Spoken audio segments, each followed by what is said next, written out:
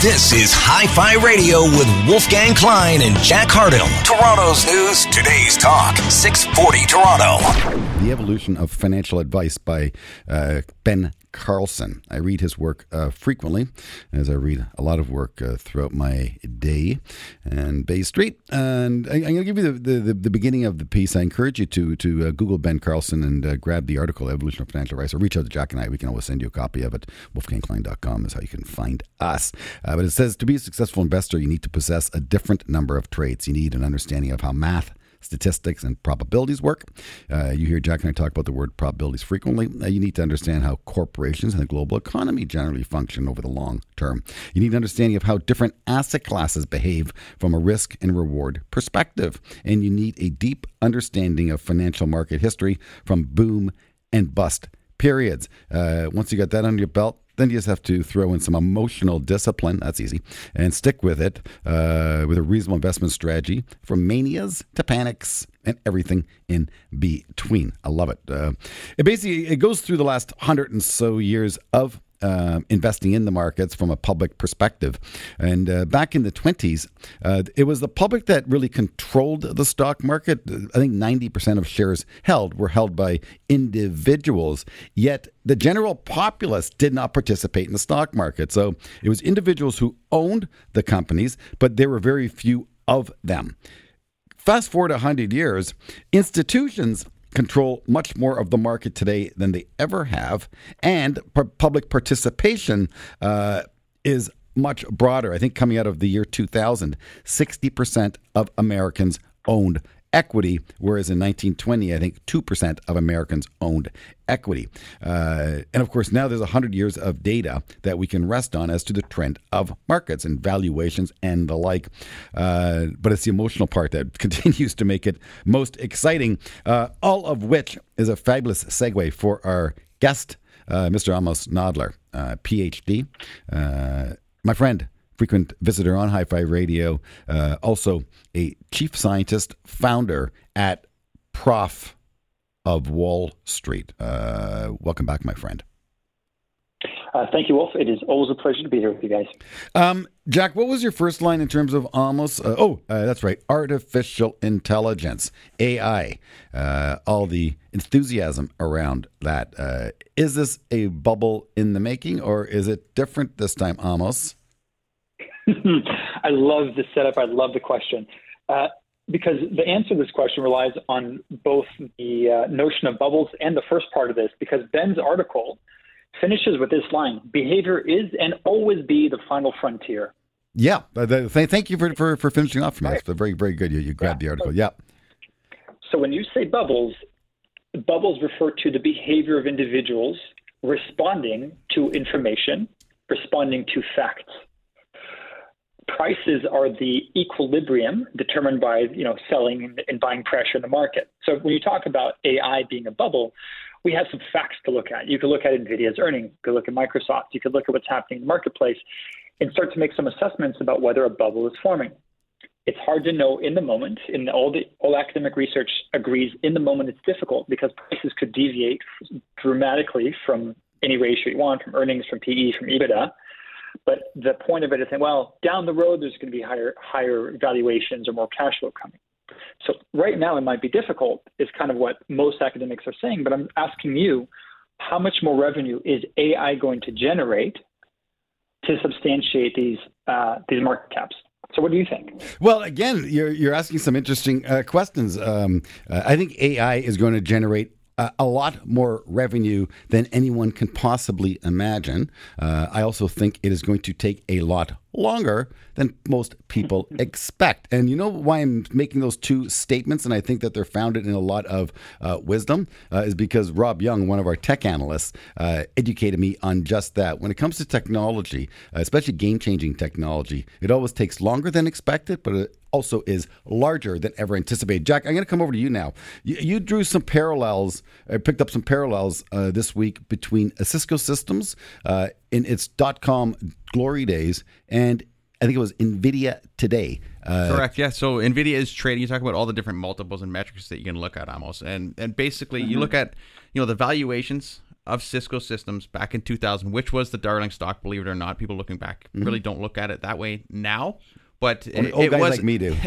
If you were in the moment, it was the go-go stock of 2000. So the fact is, investors tend to discount the future. What was the math, Jack? What was the math? I don't have the exact number. What was around something like 40 times sales?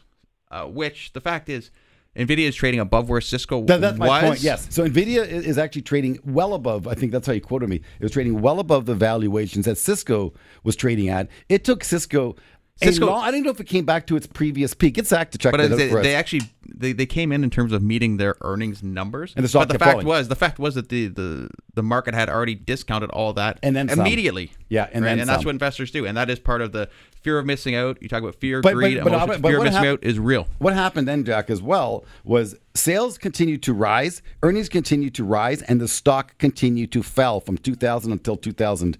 I don't know when the bottom was, 2006, 7, 8. It also was interesting, and I'm going to pivot away here. In terms of markets tend to generate long-term a 10% compounded rate of return. 2000, coming out of the tech wreck into 2008-9, was a lost decade for the S&P 500. Easier, I guess, for an American to appreciate than a Canadian, because Canadians in that period of time ran to commodities and made a lot of money, which again shows you, which all comes back to what you said at the beginning, and you used the basics of economics, which, friends, if you learn anything in economics, study closely supply and demand. Simple charts, simple curves, very, very important. So important. I know Jack actually understands those shaded areas above, left, right, bottom better than I do. But it's so important, supply and demand. And again, it's incredible. In terms of valuations, Canadian bank stocks today, U.S. bank stocks today, banks, they've been around for 100 years, who always make money because they chisel us. They always chisel, and they chisel so well. They make spreads, and they're the masters. You know, if they're the house, if there is a house, it is the banks. They're trading at 8-9 times earnings with juicy dividends, very predictable businesses. Yeah, always some hair around them. Housing, rising interest rates, sure, whatever. But 8-9 times earnings. The tech stocks like NVIDIA and AMD, which, by the way, we sold this week, friends. Just FYI, peeled some money back, leaned into the market. And anyways, they're trading at valuations 5 times that, 6 times that, 7 times that. In other words, 50 to 60 times earnings. So they are amazing companies. Well, if the point is great companies, lots of earnings potential. Lots of demand. But I want to go back to supply. But I was going to say the price is reflecting that. That's the point. It's reflecting the demand. The demand for the shares, because this gets back down to psychology, I think. The fear of missing out. I don't know. I will add, from a fundamental point of view, we had our strategist, Martin Robert, present to us just last week, and he was talking about the tech bubble of 2000, mentioned Cisco, told investors back in fall of 99, I think it was, he said, tech is very expensive, time to rotate out, only to watch tech go much higher. It did.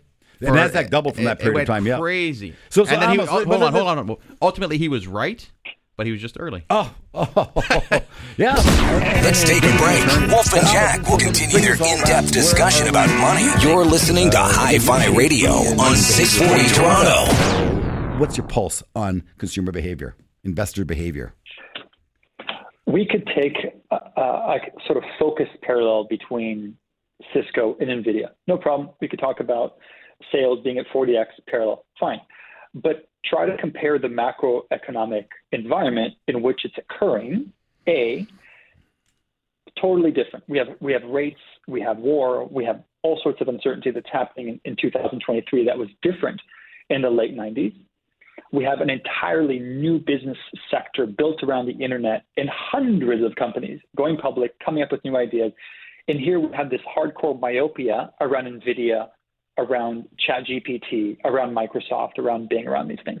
So the parallel may, I think, begin and end with sales multiples, but the environment is very, very different.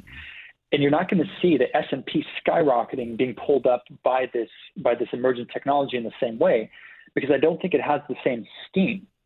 Like NVIDIA alone can't do it. I mean, yes, a single stock can lift the index, absolutely, and that's often what creates why index investing can be a smart move for a lot of people.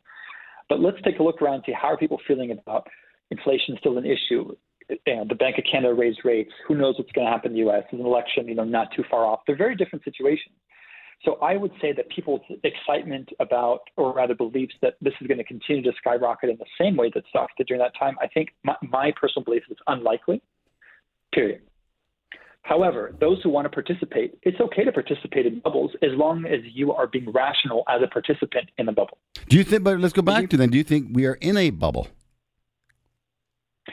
As I said, until we see cash flows, we can't know a priori whether there's a bubble or not. I say you're only going to know in hindsight, Wolf, but right now I think Almo's point is there is no alternative. That's how some market participants are looking at it. And there's a lot of fear of missing out. The one big difference that you had back in 2000 versus what we have right now in terms of the economy was actually accelerating. So investors could rotate out of high value technology into the market sensitive value stocks. Whereas now there's a fear of the economy slowing down. So technology is the only game in town, so to speak, because you don't want to rotate into economically sensitive stuff as you head into a recession. Well, I am hearing a little bit of this time it's different. Again, Y2K. Thank God we survived that. That was scary, wasn't it, friends? Hey, Y2K, how about that? I remember having a surgical procedure done in the late 90s, and I think my food tray had a Y2K compliant sticker on it in the hospital. I kid you not. My fruit tray. Well, it's Y2K compliant. It'll pass. It'll withstand the turning of a clock. Friends, you want to pay attention to what Almost has to say here. We're going to keep digging deeper into the psychologist's brain. Got to pay some bills around here. It is Hi-Fi Radio. It's a show about money. Clients who stick with us make more money over time. They compound wealth. That's what this business is all about. Staying in the game in a reasonable fashion, not getting shaken out, and compounding wealth. It is the finest math I've ever come across. Compounding. Stay tuned. We shall compound for you right after this. Don't go anywhere. There's more Hi-Fi Radio in a moment on 640 Toronto. I never had no problems, yeah. Burning down the one-night stands. There's everything around me, yeah. Got to stop to feeling so low. Welcome back, Disco Ducks. Yes, I did. Let's go to the disco. Indeed. You know, it's funny, pop music tends to do very well in an economic upturn. That was the mid-'70s when that came out. And mid-'70s was a very, very challenging period for the markets. Many false starts. The Dow could not get above 1,000. It was basically flirted between 500 and 1,000. Almost a lost decade. And inflation was very, very persistent. Interest rates were rising and the economy was slowing. It was actually a period of stagflation. And it's funny, through my 20-year career on Bay Street, many times, number of times, markets were reflective as being similar to the 70s, but it's never the same. It's always different. That's what is the same. Difference is the same in the market, but the way people act, that is the same. Almost, that's a true or false question. The way people act is always the same. True or false? I think that we have the same vulnerabilities, and yes, we're the same as we were during the tulip bulb mania. We're the same during the the 1800s, and yes, the constant is human nature. I agree with that. However, as I said, we are highly context sensitive as people, and to think that across the board this time is different, to say that, I think it's probably not true in this context. I would say that a significant portion of people's minds is about rising rates, is about macroeconomic slowdown, and people's willingness to take a flyer on a bubble, I think, is significantly lower during other times. So it's not that people are necessarily smarter; it's that the environment is chastening some of their more speculative impulses. The point I'm trying to make here, almost you're getting academic on me here, buddy, which is fine. That's what you can do. I'm a basic 101 within every course. Understand basic math, understand basic economics. That's the stuff that really counts. You know why? Because they play that song first. They want to open up with a hit song, give them something that actually really, really counts, and we can get off to the 13th derivative of this form of mathematics and sure apply that to such a microcosm of the world. But for the average person out there, I like to keep things really, really simple. I want to go back to the themes change. Is it oil? The world's got to eat. What happened to that? The world's got to eat. Potash and agrum are going through the roof because the world has to eat. Got to get some potash. No, we're going nuclear because there's a nuclear renaissance going on. Oh, it's different this time. Uranium goes through the roof. Oil. There's no more oil. Running out of oil. Right, 150. No, excuse me. Too much oil. 0. Negative oil during COVID. 150. Oh yeah. So my point there is when you get periods like that, something's ripping higher. people do want to participate. People do act the same. And then the inertia, the Sir Isaac Newton, a body in motion continues in motion. If it snowballs and becomes, it's like the universe. It just snowballs. It's expanding, right? And so does people's enthusiasms towards a hot sector. And then when it turns into a black hole, that's what we'll call them, a black hole. There's another point, by the way, I want to just throw out there. Jack and I chat on our little drive to the studio every week, just about all kinds of market stuff. And the point was about a stock that went from $7 to 40 cents. And Jack and I totally agree that you don't want to own anything that goes from $7 to 40 cents or whatever. Hey, I sold it at $7. I paid $3. I sold it at $7. Now it's worth 40 cents. Is that a good thing? No, it's not a good thing. It means basically you're buying junk and you got lucky. You want to buy a stock, sell it, and eventually watch that stock actually go higher. Why? Because that means you're buying the right stuff. You're playing in the right sandbox. But when you get too caught up in emotions, then you're going to end up in the wrong sandbox. And again, Amos, do you agree with what I just said there? You just nailed one of the biggest investment biases that almost nobody talks about. So this is risk aversion. People buy something and get out too soon, and that happens a lot. I have actually NVIDIA. I bought NVIDIA at $6, sold it at $20, and missed out on about $1.5 million from the subsequent 10 years of it. I think if people can do their DD on why they're buying and have equally good due diligence on why they're selling, I think you'll have much less missed opportunities. So your point about buying junk, don't buy junk in the first place. If you're dead set on speculating, limit the allocation to something very low, I would say under 1%, yep. And learn how to manage positions if you're going to be actively managing at all. Which most people are not capable of doing any of the above. They're not capable of doing. Honestly, you're not. Trust me, you're not. You won't manage a position. You either buy more of it or just watch it go to zero. So why bother? Why frustrate you? But the reason why they Wolf, they go out and speculate, is because investors are greedy. Amos, can you speak to the fact that watching your neighbor get rich and you not participating, as opposed to investing towards your long-term goals and objectives? Talk about the difference of those two things and investment behavior. Oh, absolutely. People are highly socially sensitive, and there's been a huge upswell in academic research in the last 5 years about social research. My neighbor did this, so-and-so did that, and so I'm going to participate. Twitter and social media made it infinitely worse. There's actually entire startups dedicated just to this social influence of stuff. I'm not going to name drop any of them, not necessarily promoting any of them, but social finance has gotten huge. And social comparison is something that's innate to humans, and there's no getting around that. So I think your point about comparison, you could also say about the market itself. I think that you actually made a very deep point there that in a way it doesn't really matter what the market is happening. The reason you're investing is to meet future cash flow obligations for you as a specific investor. That's the value that you guys bring to your client. Hey, Amos, I want to take you to a different direction. Same topic. Again, if you're just tuning into Hi-Fi Radio, show about money, I'm Wolfgang Klein, along with my partner Jack Hartle. Any questions? WolfgangKlein.com. We manage money. We do it very well. We show our performance each and every month, fully transparent. Go to the website WolfgangKlein.com and see how much money we make and don't make for our clients. And sometimes we don't make money. But over the long haul, we make a lot of money. Amos Nadler, he's a PhD, chief scientist, founder at Professor of Wall Street. I was in Siena. Siena is a beautiful town in Italy. And in it is a fortified little town, and a bunch of towers are in these towns. Look like bell towers, just little big towers. Total penis envy going on in that town. And what it was people with wealth would build towers, and the wealthier the family, the bigger the tower. They since in the last 100 years or so, a number of the towers came down, but there's still about 5 or 6 of them. You can actually walk up inside many of them. Just take a look at the top of the tower. You can look out and overlook the Tuscany Valley. It's very beautiful, and be higher than your neighbor and look down on your neighbor.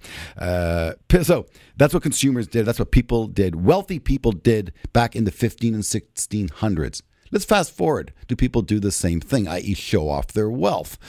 Yeah. Look at Ferrari. Look at Louis Vuitton. Stocks are flying. Luxury, high-end brands are ripping. Read a report from Morgan Stanley. They were speaking about bags. Bags, my friend. and they were going through price ranges for €1,000 bag, which is about 1,500 Canadian, to 15,000 euro bag, which is about 20 some odd thousand Canadian. I think, Jack, you in the report saw someone at a $50,000 bag. But who walks around with 15,000 euro bags? And guess what? 1% of 1% of the population does. But let's talk about that second. And again, I go back to people's behavior doesn't change. The environment does. If they're building towers or buying bags, it's the same move. Talk about that, Amos. Oh my gosh, I love that topic. I actually have a paper on this. We found that increasing testosterone level in men increase their desire for luxury and status goods. It's like one of my most highly cited papers is specifically about that. Send it to us. Send it to us, please. Sorry. Yeah, 100%. I'll be glad to send you. Just look it up online, but I'll send you a free version. But your point stands. Like, it's evolutionarily built into us to signal our wealth, our biological fitness, and our resources to other people. Yeah. And your point about it evolving over time is brilliant because it's so true. And it's also true that different social groups show it in different ways. Whoa. Stop right there. Amos Nadler, you chief scientist, founder at Professor of Wall Street, PhD kind of a guy. Is right now that trade, every research report I read is predicated on China participating. The newly created middle class and upper middle class, right? Gangnam Style type. Right? That's who wants to show off their brands. And it's ironic when you go through the different brands, the target market for each brand, of course, is unique and different. And the move they also pull, which goes back to what I said at the beginning of the show, supply and demand. They restrict supply. Restrict supply. This stuff ends up on eBay, and even Russell Oliver, I buy your jewelry. He's also buying handbags because they, believe it or not, Jack's laughing. Jack doesn't get it yet, but then every now and then Kate shows up with a pair of On shoes. Oh, she has the On shoes now. Because Kate's wife's so much ahead of Jack in terms of new trends. Fashion is what Jack does. He's a hockey player, which is cool. It's all good. He's really good at it too. It's funny when people get to know Jack. Hey, well, if you know he's got a fight card out, check it out, friends. Fight guard Jack Hartle. You got a kick out of that part of him too. But anyways, the high-end brands are working. When I travel Europe as well, almost, it's amazing when I go through Designer Alley and I look at these price points and my jaw drops. Again, I like to go to the market in Italy and pick myself up a leather jacket for €170. Gorgeous. It smells nice. It's real. Designer Alley, it's about a $17,000 garment. Not for me. I'd rather buy stock. Anyways, almost, if there's anything else in terms of high-end brands and the newly created middle class out of Asia you want to build on, please, over to you. This holds true in Asia. It also holds true in North America, Canada, the U.S., is that one of the weaknesses of people is that we prioritize investing in social signaling. But if you imagine taking those, sneakers or that jacket or that car or that tattoo or whatever, and then think about that in terms of its future value. I know, Wolf, I'm getting very academic here, but if you can get normal people to see the $100 instead of an object that will wear out in 6 months, or that $100 has a future compounded value that's significantly more, that's where behavior starts to change. And it's tough because it's against our instincts. It's against who most people are. But those who can consistently make that trade-off and reduce their present bias, those are the people who will have significantly better futures. Jack can do it. I was going to say, Jack can do it. Wolf, you live within your means. I would rather buy the Hermes stock than buy the Hermes bag and sell the bag for $40,000. Oh, goodness gracious. Yes, I'm with you, Jack. I totally agree. Yep. Anyways, it's a fascinating discussion. Amos Nadler, a PhD, chief scientist and founder at Professor of Wall Street. Real pleasure, my good friend. We will get you back on so soon. Next in the show is an old friend of ours, Mr. Richard Davis. He is a tech guru, now working for Unity Software. Wolf. Unity Software, content creation software company. Brilliant stuff that Unity does. Just partnered with Apple. They partnered with Apple. Very exciting. We'll have to talk to Richard about that. Let's get to break. Get right back to Hi-Fi Radio 640 Toronto. Don't go anywhere. There's more Hi-Fi Radio in a moment on 640 Toronto. Money, get away. Get a good job with more pay and you're okay. Money,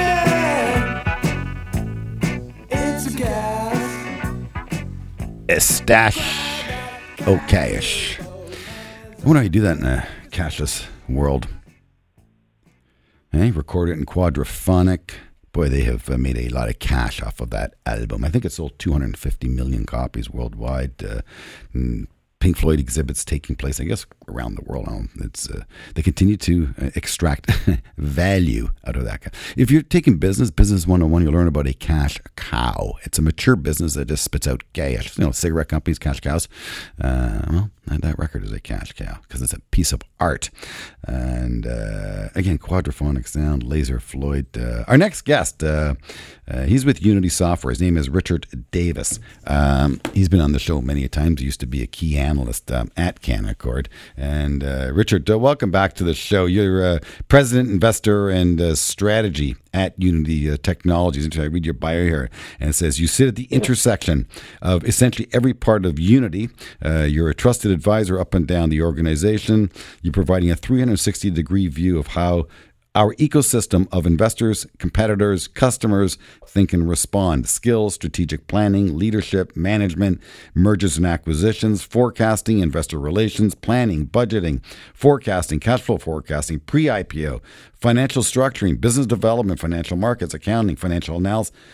Like, honestly, Richard, and it's so honest what you write here, because it's incredible how many hats you end up wearing, and how you end up you are a business person thinking from all aspects of a business, but how far technology has come. And again, I think of Pink Floyd as they were a leading edge, technologically sound band artists, from a production point of view, from just using keys and synthesizers, Laser Floyd as, three-dimensional show productions. They were like one of the coolest bands of their day, and they are a time-tested classic rock band today.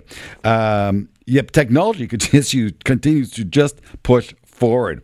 Michael Hainsworth, formerly of BNN, has been on our show many times. I want you to meet him one day, because he was a broadcaster and host on BNN who interviewed me many a times, and he was a big techie, very, very current on tech, and always trying to stay very abreast of technological changes. He was speaking about the augmented reality coming to the market from Apple, and he's been excited for those Apple headsets for a long time. They recently hit the market a little more expensive than the market was hoping for. I think they came in at they're coming in at about $3,700 US for a set. The market was hoping for slightly below that, but nonetheless, I think it was a reasonable launch. But your company, Unity, has created a partnership with Apple, and if so, please, congratulations, and tell us all about it. Well, thanks very much, and thanks for having me on. And I was telling you all that I saw that Toronto's ranked as one of the top 10 cities to live in, and I actually would heartily agree, even though I'm from Boston. And so thanks very much, and great to catch up. Yeah, I mean, so the relationship, we have relationships with really like 20 of the largest platforms out there, everyone from Sony, Nintendo, Apple, etc. And Apple obviously is one of the great companies in history, and we're thrilled to be working with them. We actually started, believe it or not, our company was founded almost 20 years ago, and our founders were using Macs, which back then was, shockingly, I guess, unique and things like that. So we've remained friends with Apple for a long time, and we work with them closely in all sorts of ways, and we're thrilled to be a partner with them, now and in the past and hopefully in the future. So the Vision Pro is an interesting product. And so remember what they say in the title. It says Vision Pro. So think about that.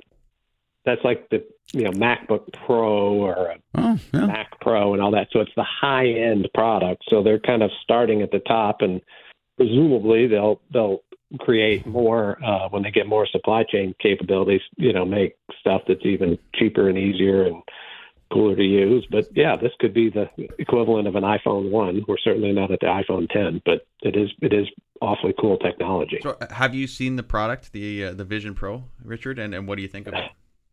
Yeah, I haven't actually used it. Our CEO has. He's looked at it and thought it was very impressive. I've kind of just seen it as you have, but I've heard from our engineers that they thought it was, quite a step function improvement over what you've seen so far. So what they're calling it is kind of mobile computing. And, your phone will still be mobile computing, but to some degree, is they going to get the form factor more, easy to wear or easy to carry around or something like that? It'll probably get even more ubiquitous, because if there's one thing we know we don't do is, you don't bet against Apple when they come out with stuff. So historically, they've been pretty successful. It's funny. There's a few companies that they're now saying you don't bet against. Microsoft is the other one, being coined as the shark. If Microsoft gets into your market, look out. You have a shark that just entered the water. Richard Davis joining us. He's with Unity Software, former analyst at Canaccord, a tech guru with a very global business mindset.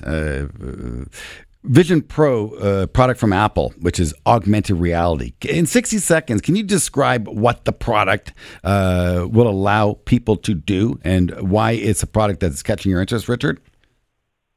Yeah, so maybe think about it as, it's almost if the Oculus from Meta/Facebook was a standard def TV, what Apple has come up with is a high def or 4K version of that. And so it's just easier to use. It's much better fidelity. And the fact that the ecosystem that Apple works with, and that means application developers all around the world and things like that, should give them a leg up over time in that space. And so, they come into they're kind of the elephant that does a cannonball into the pool. And so people pay attention to them. So fascinating. That's really what it is. Richard, we're going to take a break, pay some bills around here on Hi-Fi Radio. It is a show about money, and I'd really like to have the man from Boston, Richard Davis, spend some time with us. He is with Unity Software, wearing a lot of hats with the firm. It's a very dynamic software company. Of course, we are talking about artificial intelligence, augmented reality, AI, AR, and certainly I'm not going to say. I'm going to take a break. Get right back to the show. Stand by. Want to make more money? Stay tuned for more Hi-Fi Radio on 640 Toronto.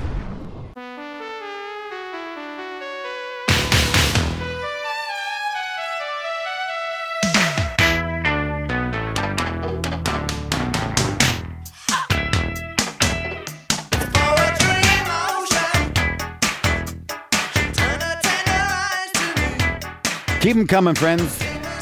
Keep them coming. Welcome back to the show about money. Little Joe Walsh there. Life has been good. I hope it's been good to you. It's been great to me. And, may the greatness spill over to all of you. And, having money, more of it, helps. It does help. Yes, indeed. And don't fall victim to these. Have you caught these commercials, Jack, on television? I know you don't watch a lot of television.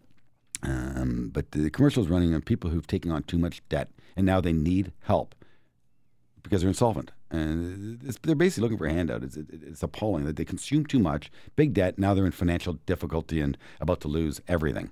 Bankruptcies are ticking up right now. So throughout COVID, free handouts found its way, obviously, into people's bank accounts. I say they bought a bunch of discretionary items. There was not a lot of insolvencies, not a lot of bankruptcies, but now reality is kicking in because interest, borrowing is not free. I'm just saying the consumer world we live in, some people have, I don't care what the government handouts is a new thing. There are people who are just consuming too much stuff that they can't afford, and they end up in a situation of bankruptcy. It's not good. But I would say that's part of, I'm going to say, a normal cycle too. A normal cycle. That is my point. But now they're running commercials saying that society help us. We've got ourselves in trouble. Yeah, it's not good. It's not good. It's not good. You must learn to live beneath your means. And I'll tell you, if you're a child of an immigrant, you're going to learn those lessons well because your parents are going to teach them to you. The issue is the 6th, 7th, 8th generation, they don't learn those lessons anymore until they have to, and that's usually the wrong time. My goodness, it's a blessing to be a child. It's a margin. Live with a margin of safety. Live beneath your means. No different than when you're buying stocks. Make sure that if you're buying a stock, make sure that it's a high quality stock where there's a margin of safety. How about no debt? How about no debt? How about no debt? The problem is people are taking on too much consumer debt. You know, and I know, Jack. There's only one type of debt I think is acceptable for an average Canadian, and that is a mortgage. No consumer debt. Period. Never, ever, ever. The credit card, you get 18%. I can't make you 18%. Maybe Javit can. Our guest here is our technician, market technician. But something, I know he can't. I would say manage consumer debt for sure. And I mean, if you don't have any. Don't manage it. Don't have any consumer debt. If you're going to buy a big ticket item, not a lot of people have enough money to buy a car in their bank account. So yes, all right, I gotta need a vehicle. That's a second. Okay, but what, do you need the $80,000? Okay, I think a BMW and an Audi and a high-end car belongs to belongs to 1 or 2% of the population. I think the 15 to 20% of the population are driving luxury brand cars, which depreciate. That's it. There's millions of dollars set up for retirement, $1,000 a month. So do you want to retire well, or you want to have a nice car? So, Wolf, I will say one thing. I've always bought the same car, a used car. Yeah, my wife gets a new one, keep her happy. I've always got the used car. I'm not down on used cars, or buy a car, a good quality car like a Toyota or a Honda, and drive it for 50. My Audi, people were laughing. Excuse me, my Volkswagen diesel, 2-liter TDI 2004. I just put it to bed 18 months ago. I think it put itself to bed. I think it was done. Wolf. It did. I drove it to the end. I took care of it. Yeah, it cost me nothing. You know how much wealth I built while I wasn't paying for a car payment? It was all going to the bank. I was banking all that dough. Over 18 years, it's millions. Or at least $1 million. It's a lot of dough. Look at our website. We actually have a lot of compounding tables on it under our resource center. Go to wolfgangklein.com if you're interested in the power of compounding. And that really is what wealth creates. That's how you create wealth long term. There is no other way. Of course, Jack and I, we're going to talk about the squiggles on the line right now with Javit. It's what we do. We look at trends and try to anticipate change and add value, add alpha. But ultimately, you want to build wealth, you buy quality, and you do that for about 25 years and stick with it. Javit, do you agree or disagree with all that babble of mine? 100% agree. It's being consistent over time is the key to wealth. Living below your means, all of that is the most important. In fact, those habits are much more important than, buying one stock and maybe doubling your money. It's like investing is like going to the gym. It's all about those incremental gains and just doing it week after week. And one of the best things you can do is just have money set aside that automatically gets deposited into your investment account that you don't even see. And I think that's what the difference is ultimately between wealthy people and poor people, is that poor people, they get the money, they spend it, and they invest the rest. And wealthy people, they get the money, they invest it, and then they spend what's over. I love that. That different mindset is key. It's critical, and you guys do a great job in helping people achieve those goals. We do. I truly believe that. Go to our website. You tell us, my good friends. You go to wolfgangklein.com, hit the Performance Matters button. You'll see well over a decade of monthly returns that Jack and I have generated for our clients.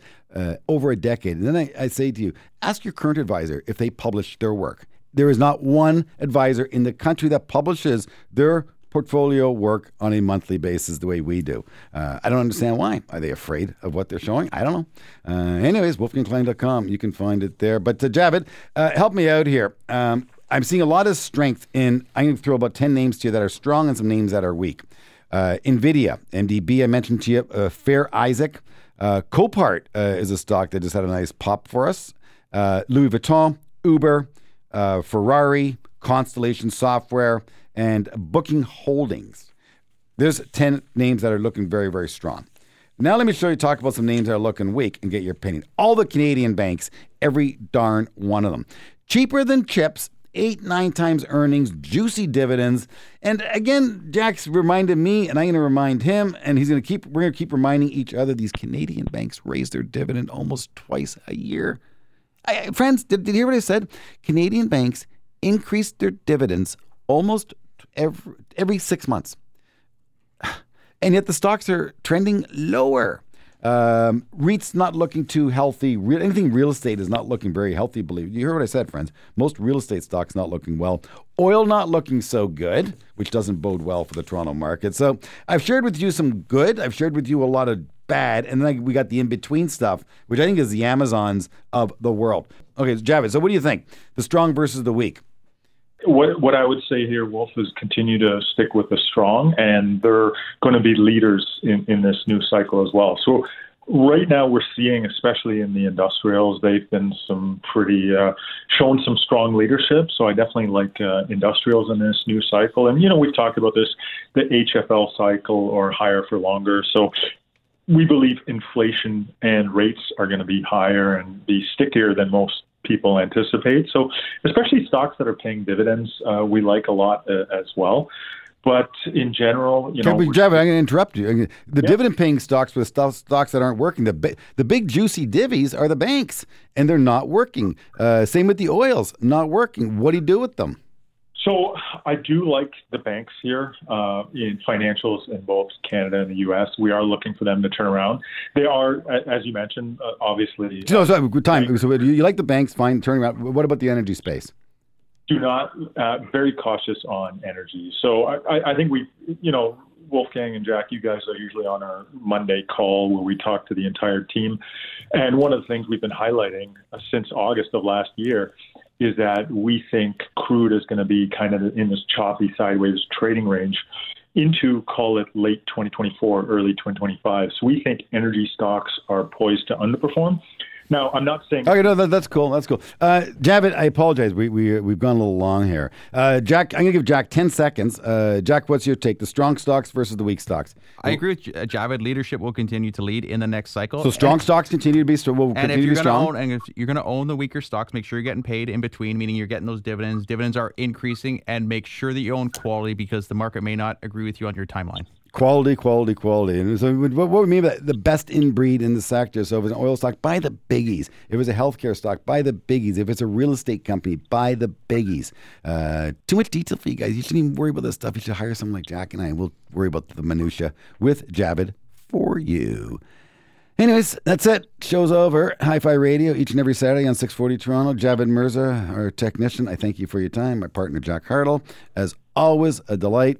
Friends at home, be well, be safe, be wealthy. Work, save, invest, repeat, 25 years. Got it? See ya.